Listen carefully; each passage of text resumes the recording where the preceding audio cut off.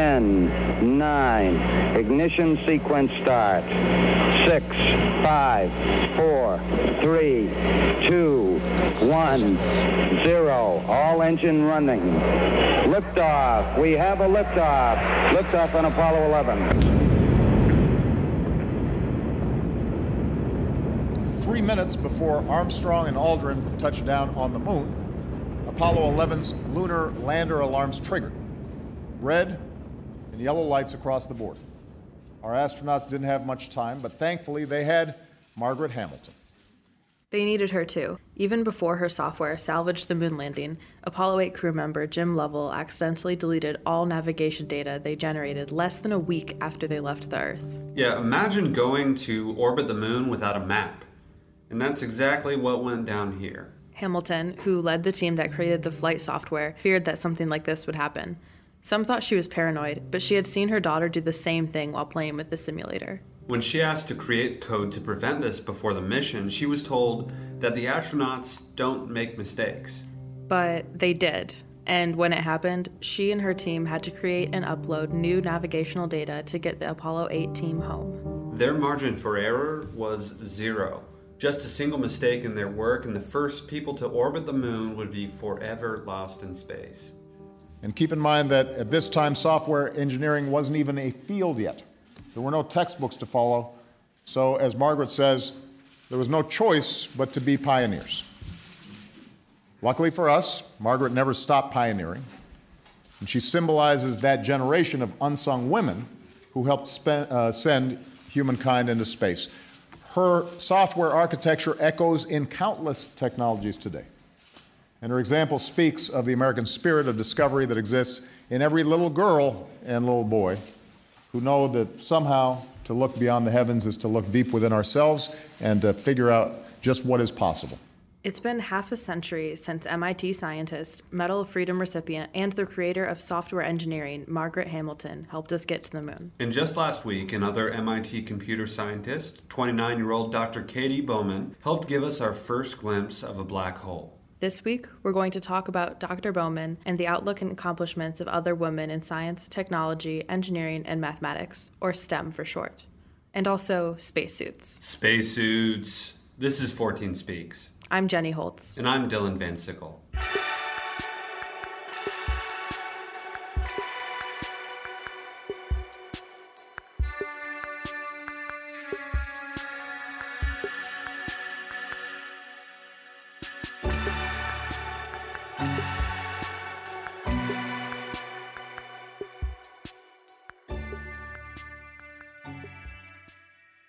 It probably started, definitely in high school. I took a biotechnology class and also a biomedical science class, and both of them I kind of just took because, like, my friend said that they were cool when they took it. But, so I took both of those classes, and they just, kind of opened my eyes to different types of science rather than just, being a doctor or a surgeon or something like that. Dana Savman is a junior studying biology with a focus on biotechnology at DePaul. She's also a member of Alpha Sigma Kappa, a sorority for women in STEM. It was only pretty recently that women started going to college for technical majors. So I think it's important to have a place where women who are interested in the same things can be friends with each other or, have a place to network and to share experiences and help build each other up. The DePaul chapter is only about a year old, but Savman already envisions an optimistic future for she and her fellow members. Just recently we had MIT graduate. She was the one who was in charge of the pictures of the black hole. So, things like that have recently come up are, I guess, a testament to groups and, organizations like ASK, where we just encourage women to do what makes them happy, and if it's STEM, then that's awesome. Last week, a photo of Dr. Katie Bowman went viral along with the first image of a black hole. Dr. Bowman beamed next to the photo produced by her algorithm. And within 24 hours, the photo was plastered across social media platforms, and Dr. Bowman received ample praise from fellow scientists. And then came the trolls. On platforms like Reddit and YouTube, trolls tried to debunk Dr. Bowman's research and diminish her contributions to the algorithm. Her colleagues came to her defense and reiterated her importance to the discovery.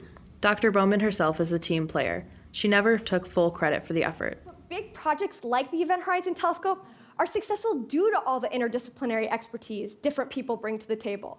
We're a melting pot of astronomers, physicists, mathematicians, and engineers. And this is what will make it soon possible to achieve something once thought impossible.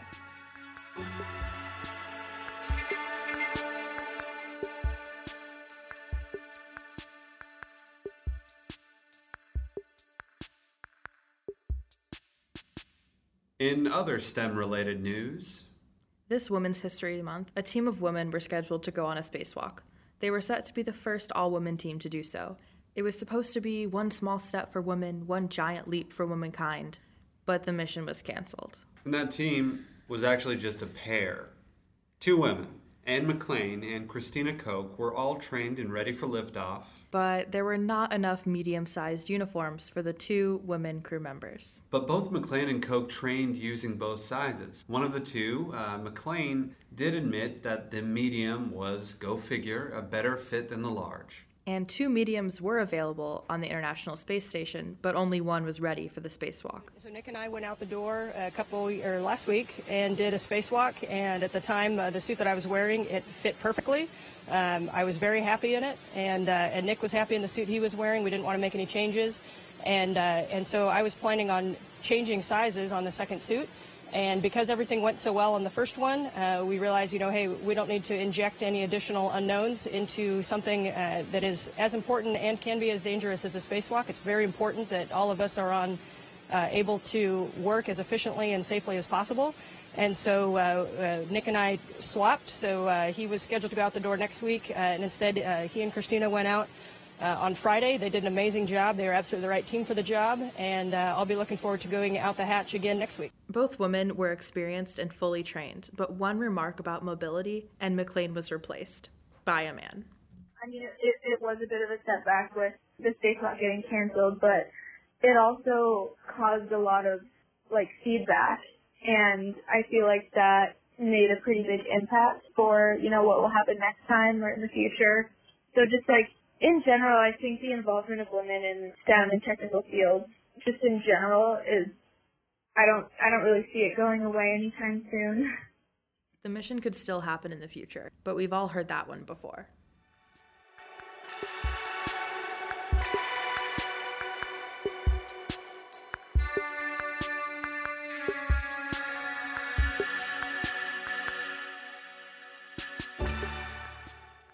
Thank you for listening to another episode of 14 Speaks.